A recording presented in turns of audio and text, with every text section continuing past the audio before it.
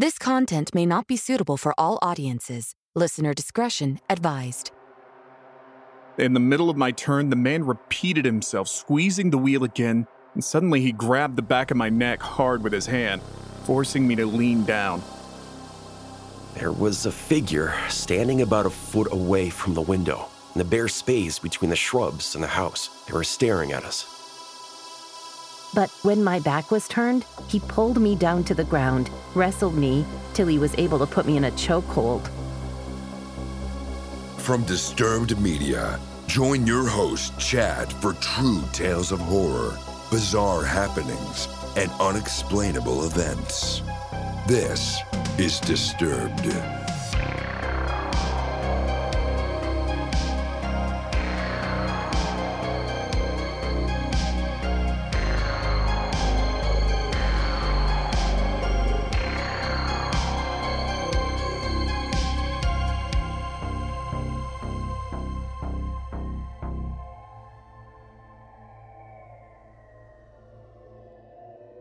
Welcome back in, everyone, and thanks for joining me. This week, I'm bringing you 5 true horrifying tales that will horrify and terrify. So sit back and listen close as we dive into the horror. We open the show hearing from Reddit user Adept Mechanic 783, featuring voice work by Stephen Brink.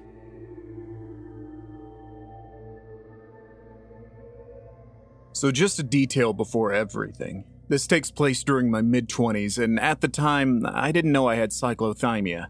So I didn't know how to regulate my mind, and my life was quite an emotional mess. It was the summer of 2020, and I was back in town after a long while. At the time, I was living in my grandmother's apartment for work-related reasons, which was in the worst part of town.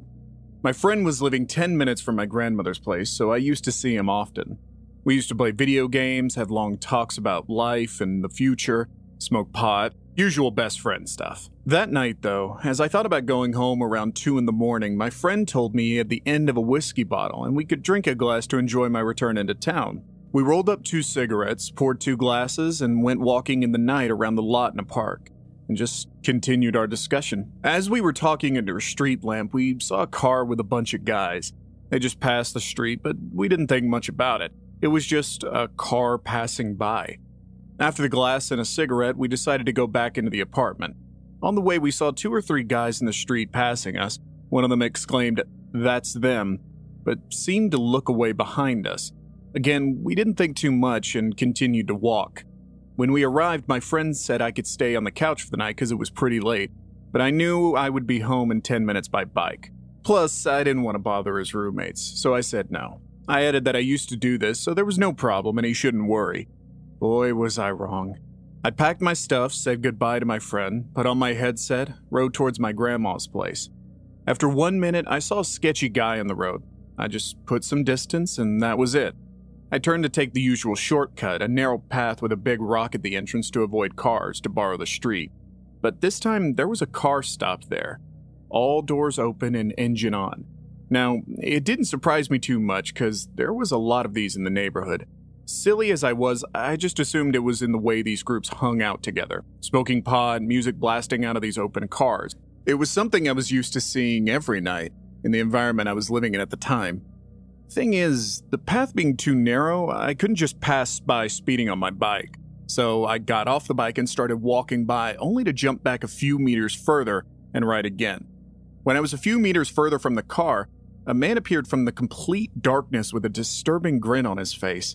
I realized there was at least 3 other guys behind me, just standing there, watching. The guy came just in front of me, squeezing my front wheel between his legs, silent, staring at me with his disturbing smile. My brain was on alert, but I was feeling slow and hazy because of the substances I had in my system. I rolled the bike back and started to turn back, saying something like, "Okay, I got it." In the middle of my turn, the man repeated himself, squeezing the wheel again, and suddenly he grabbed the back of my neck hard with his hand, forcing me to lean down. Now, I knew I was in a real shitty situation here. He was making fun of me saying this to his friends. "Oh, what am I gonna do? What am I gonna do now?" And laughing.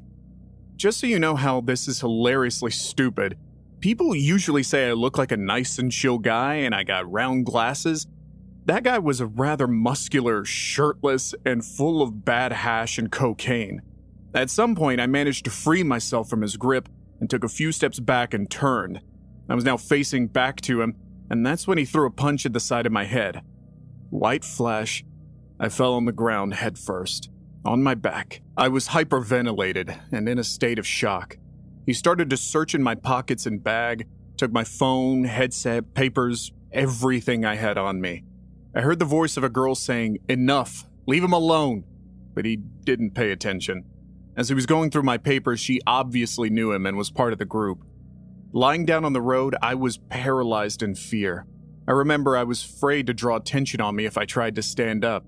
Also that I was afraid he would just beat me up and break my arms and legs, or roll me over if they decided to go, as the scene took place just near the back of the car. But apparently they were more interested in my belongings. I decided to stand up. The girl standing near the guy looked at me and said, "You need to go, now." So I took my bike and started to walk away. The other guys were around, watching in complete silence. Suddenly, I heard the man screaming, "I'm gonna kill you, bitch." Terrified, I threw the bike and started to sprint toward my friend's flat. I heard him run behind me on almost the whole street before he gave up.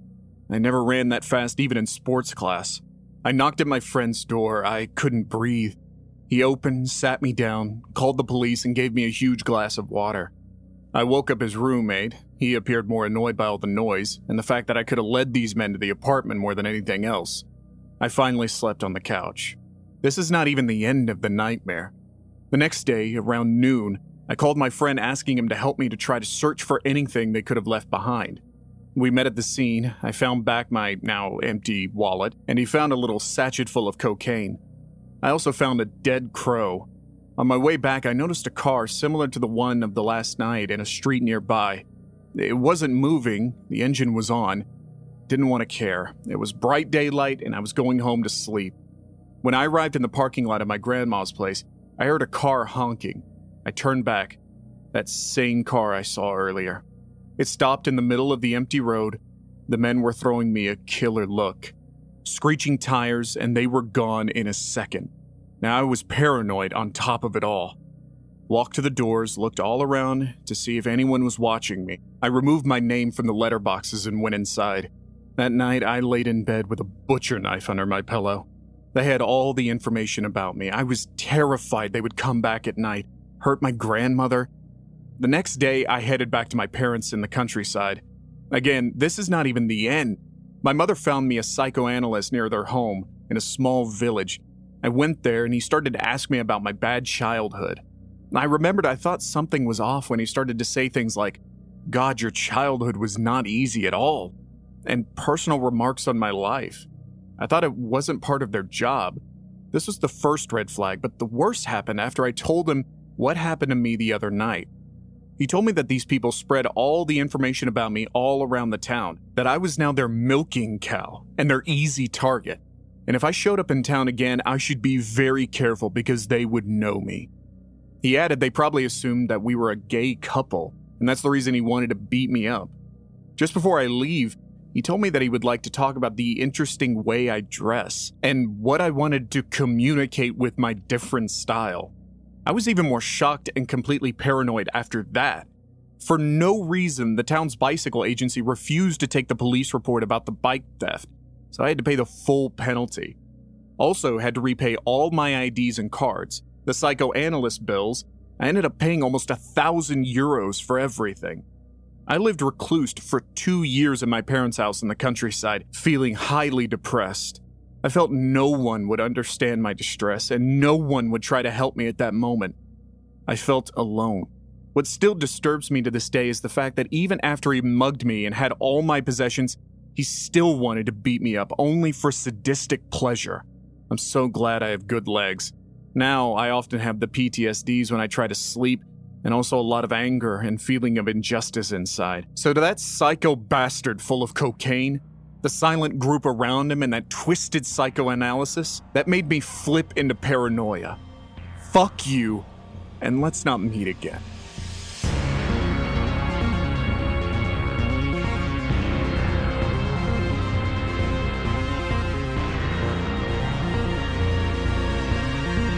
Can't get enough Disturbed? We've got you covered on Patreon with monthly bonus episodes, ad-free listening, shout-outs, and more. Visit disturbedpodcast.com/support. You'll be glad you did. Up next, we hear from Reddit user Tall, Pale, and Meh, featuring voice work by Matt Bradford. My wife and I recently purchased our first home after the birth of our daughter. Everything was as you'd expect in the first few months. Painting, decorating, renovating, basking in our newfound slice of the American dream. But unusual things started happening several months ago. One day I was getting home after work and I passed a strange truck 2 or 3 houses down the road from ours. I say strange for a few reasons. We know literally everyone in our small neighborhood, and I'd never seen this truck or person before. There's no reason for through traffic to come down our street, and the truck was driving very slowly. Like, put it in drive, but don't press on the gas slowly. As I pulled into the driveway, the truck flipped a U-turn and came back towards my house. Getting out of my car, the truck crawled by and the driver just stared daggers at me as he passed. I don't like to judge anyone based on appearances, and I like to think that I don't scare easily, but something about this guy's eyes gave me a bad feeling. Obviously, this was weird. I mentioned what happened to my wife, telling her we should be more mindful about security. And when I told her the type of truck, my wife said, "That same truck drove by me and the guy stared at me when I got home this afternoon. I thought he was just being creepy and checking me out." I tried to tease her a bit to lighten the mood, calling her cocky for assuming any guy driving by was checking her out. I didn't want to freak her out, but I was definitely freaked out. We saw the truck a few more times over the next couple of weeks, either driving by slowly or parked down the block and facing our yard. But one day the truck just stopped driving by, and we haven't seen it since. I sort of dismissed the whole thing as me being paranoid. Then other things started happening. In the past month or so, my wife and I have been hearing tapping on the windows at the front of our house at night. It's happened 2 or 3 times to each of us separately, always around 10 or 11 p.m., and always a soft but distinct tap, tap, tap, tap. I mean, it sounds like knocking, but with a single knuckle on the metal part of a screen door, if that makes sense. The first time that my wife and I heard the tapping together was last weekend. We were in the front room playing with our daughter at around 9:30, just about to settle her down for bed. Our front room has a large, almost floor-to-ceiling window running the length of the wall next to the front door, which faces the street. We were all sitting on the floor with our backs to the window, reading our daughter a book, when we heard it. Tap, tap, tap, tap. Now, our house is older. Creaks and cracks are not uncommon. This sound was so distinctly intentional. I had my wife and daughter lock themselves in a back room while I turned on all the lights and did a sweep around the outside of the house. Of course, I didn't see anything, and I was ready to dismiss the whole thing as more paranoia over something that probably had an innocent explanation. Until last night. Around 9:45, we heard our daughter making noises in the baby monitor. I waited a few minutes to see if she would settle down, but when it became clear she wouldn't, I got up to put her back to sleep. The layout of the room is important to visualize this next part. See, the room is on the side of our house, but the exterior wall juts out a bit in an L shape, and the corner of this L is made up of windows. So if you're standing in the door to the room, you're directly across from these windows in one corner, and there's a rocking chair in the other corner pointed toward the front of the house. One window faces the street, and the other faces our neighbor's house. A garden bed planted with small shrubs wraps around the outside of the house directly underneath. I was sitting in the chair getting my daughter settled down. I had a lamp on so the room was softly lit.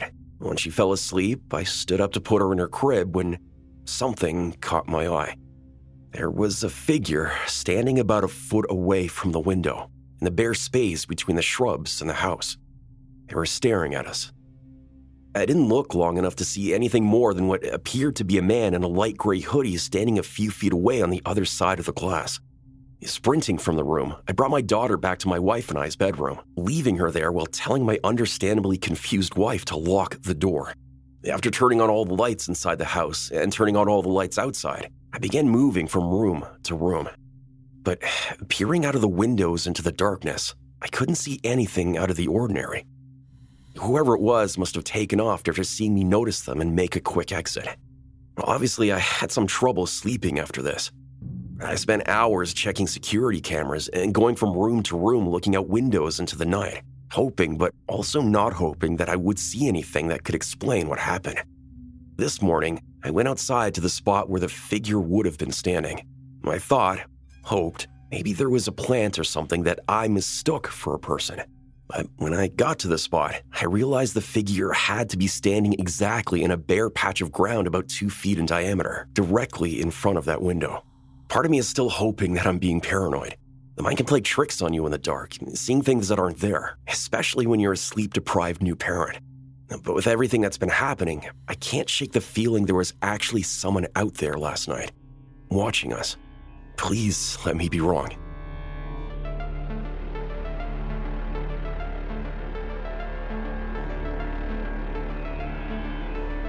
Hi, Chad and everyone at the Disturb team. I just wanted to leave a voicemail saying that I absolutely love the show. I started listening over a year ago. I don't remember how many episodes you had at that time, but I remember specifically trying not to binge through all of them because I wanted to have, backup episodes to listen to. But I couldn't help myself. It was so good. I love true stories, especially, true, creepy, scary stories about creatures and stuff like that. Yeah, now every Thursday I look forward to a new episode, and I love listening to it on my drive home from work. But anyway, keep up the good work, and you guys are doing great stuff. Thanks.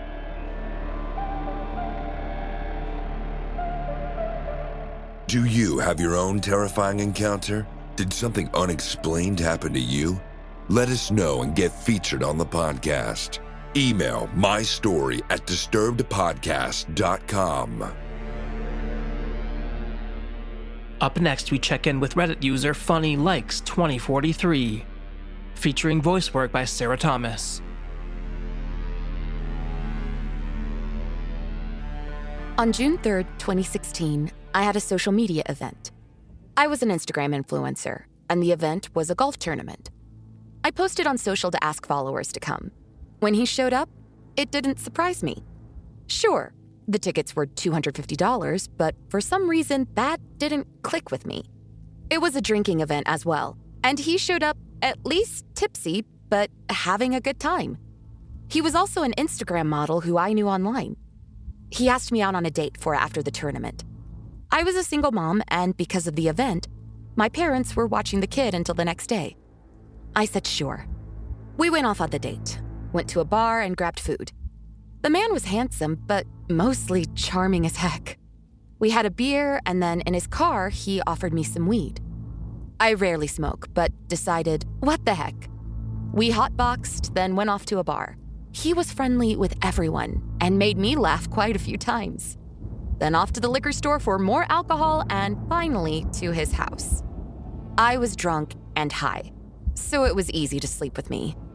He had a bunk bed, and I remember him being on top and being very selfish and aggressive and being scared. I didn't stop him out of fear. He had driven, and my car was still at the golf tournament location, and we were far too far for me to afford an Uber back to my car. The next morning, I went to the restroom and afterward noticed a long pipe coming from the toilet after I flushed. He came out upset because it was to water the weed him and his roommate were growing. I didn't know, or was too drunk and high still for it to click. I apologized deeply, and I was scared. We came downstairs, and I looked at the walls and decor for the first time.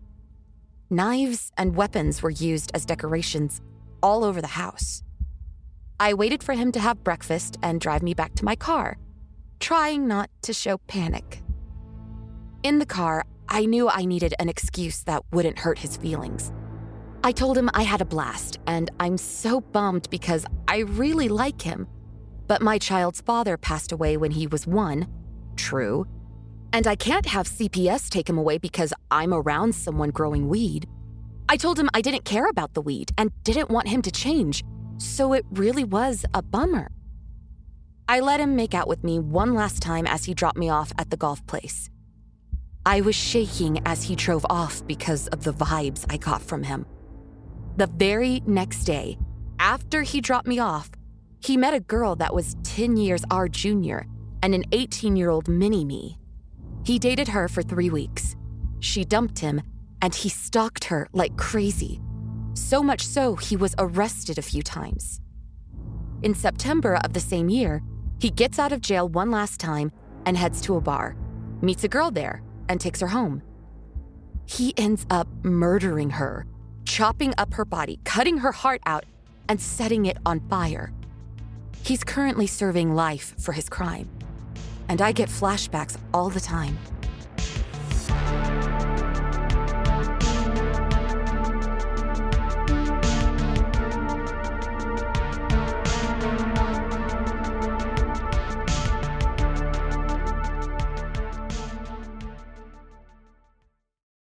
You might be surprised to know that not all serial killers are straight cisgender white men, and the victims of true crime are not a monolith either. She's Wendy and I'm Beth, and together we host Fruit Loops Serial Killers of Color, a true crime podcast. Together we take deep dives into the true crime stories about marginalized and minoritized perps and victims that often go untold. We also provide the context and nuance that these stories deserve. At Fruit Loops, we're serving up true crime with a side of history, society, culture, and some fun. Listen to Fruit Loops Serial Killers of Color on Spotify, Google Play, Apple Podcasts, or wherever you get your podcasts.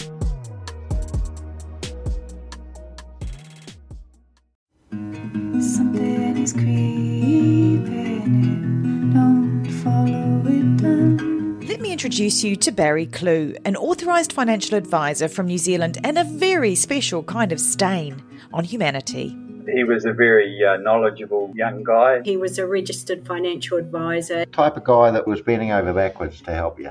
Now, you could be forgiven for thinking that Barry sounds like a great guy, and you'd be right. Well, right up until the point when you're wrong. It was all fictitious. She stole from my son, who has a disability. Chris never knew. He died believing that we're all taken care of. A psychopath is somebody who lacks empathy, acts impulsively. I think there's a strong case that Barry might be all of those things, actually. To find out how Barry Clew stole over $15 million from 81 victims, subscribe to Clueless, The Long Con. That's Clueless, spelt Klooghless.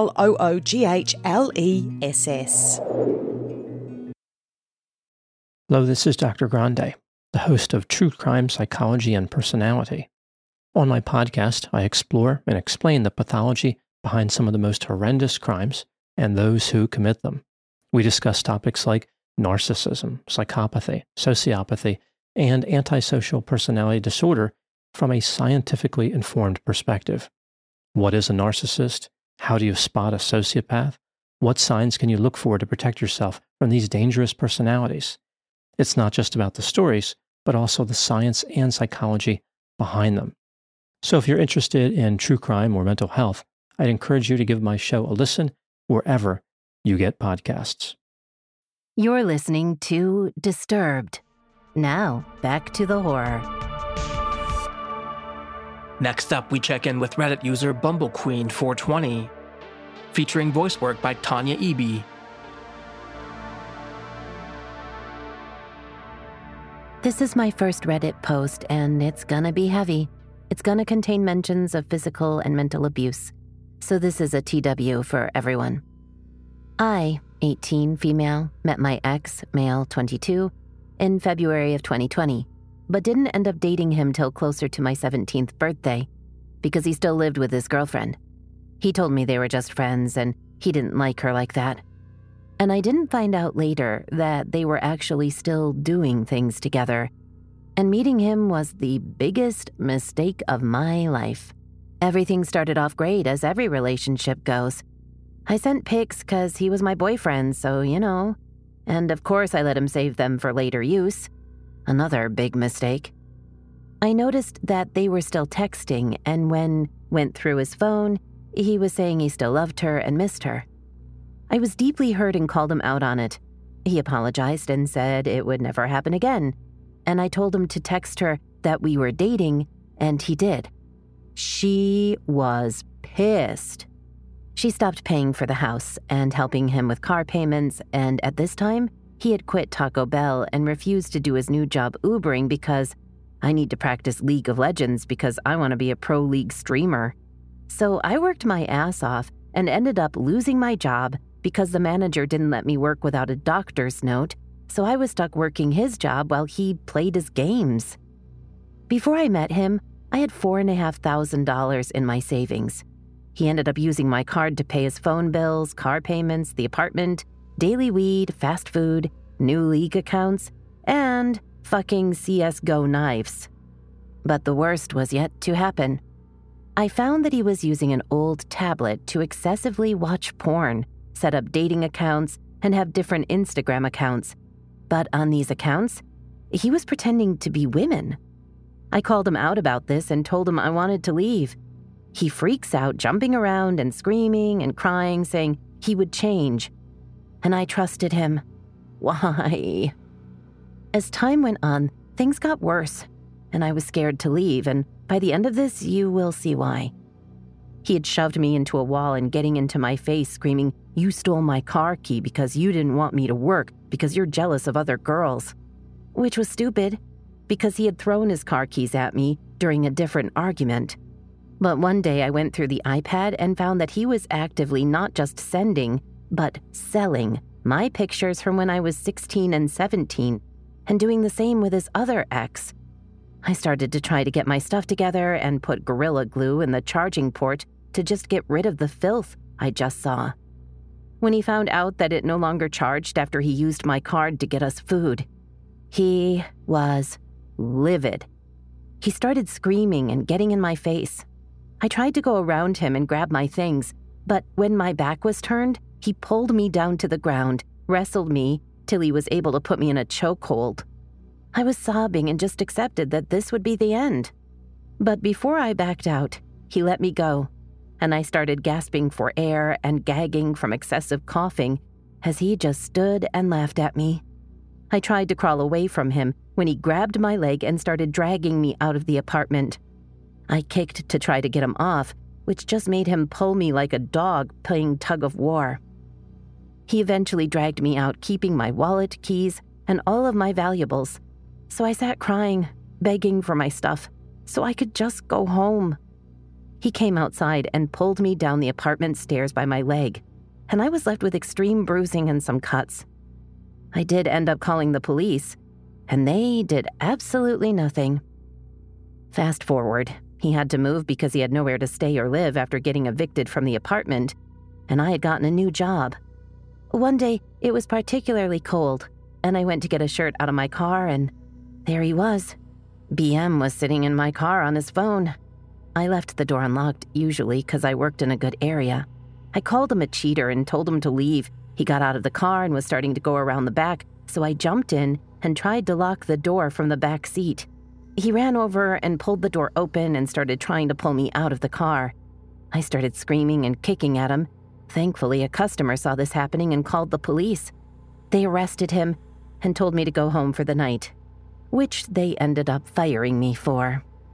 Unfortunately, he got bailed out, and while he was in jail, he had given out my phone number to other people there. He walked 4.5 hours to my house after he was released and was looking around my backyard when my neighbor saw him and called my dad. My dad got in his truck with his gun and waited for him to come out of the gas station. He eventually did, but ran off. He wasn't shot. He had harassed me, saying that he was going to show up to my graduation and ruin everything, and has gotten to the point making multiple fake accounts on Snapchat, Instagram, and TikTok, pretending to be me and his other exes. And as of today, he still pretends to be high school girls, selling our pictures and making fake accounts.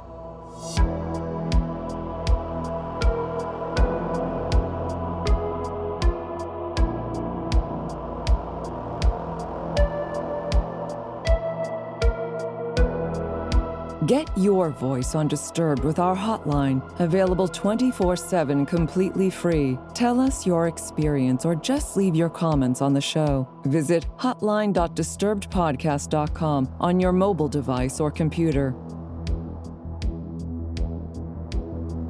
And finally, we close out the show with an anonymous email submission featuring voice work by Danuta Marie.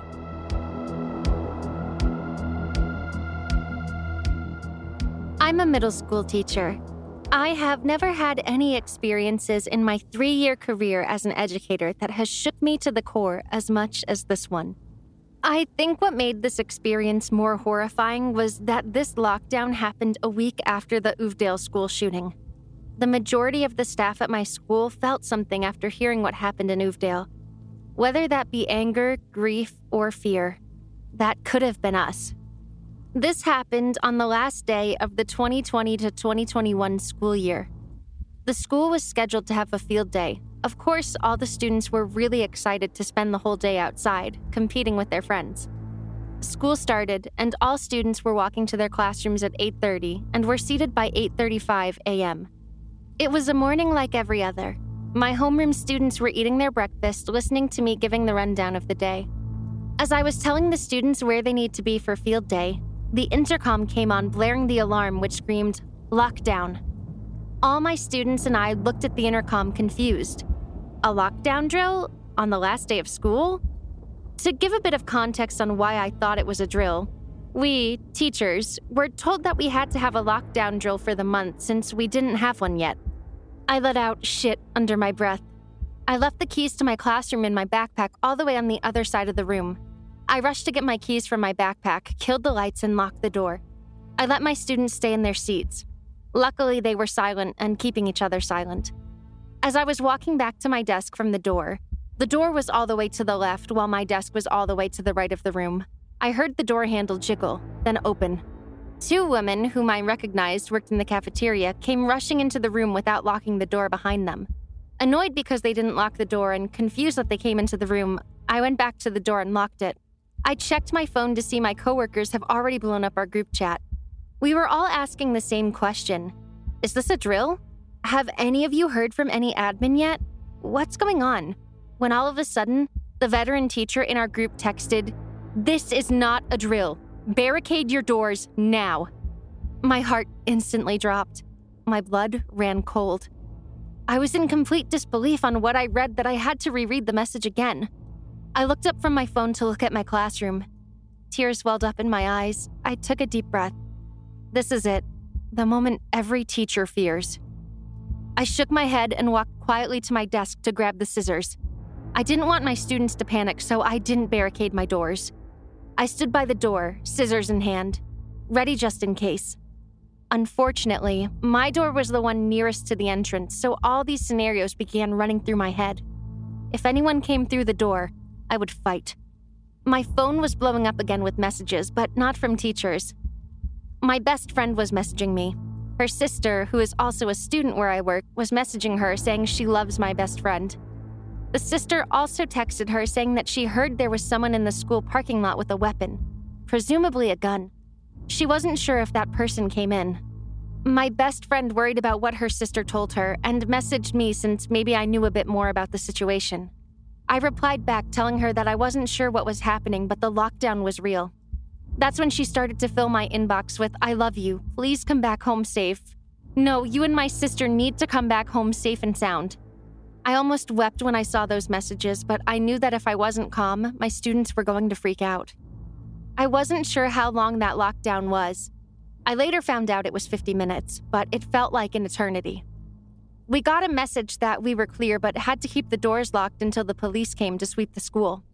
I turned on the lights and took a seat. I had to clear my mind.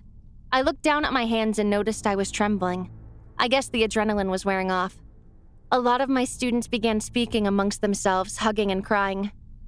Of course, due to the situation, the students were dismissed early, but I cannot stress the look in all my colleagues' eyes.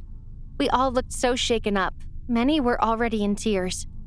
All staff was gathered together in the cafeteria and were dismissed early. We all hugged and cried before we left for home. We thought we were next. This has been tops down one of the most horrifying experiences in my life. I don't wish this type of fear on anyone.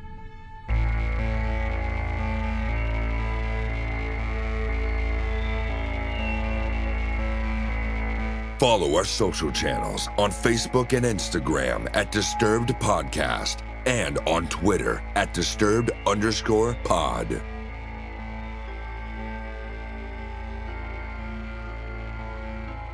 Don't forget you can send in your own true terrifying tale, either in writing or send us a voicemail. Head over to disturbedpodcast.com/submit to see all the submission options. If you'd like to support the show and gain access to bonus episodes, ad-free content, and early releases, visit patreon.com/disturbedpodcast. And a big thanks to our newest supporters, Christina Zawacki, Dee Lish, Jacqueline Sanchez, and Jasmine Darissa. Thanks to all of you for supporting the show. Music by Carl Casey at Whitebat Audio and Co.ag. Thanks for listening. We'll be back next Thursday with a brand new episode. And don't forget to stay safe out there, y'all.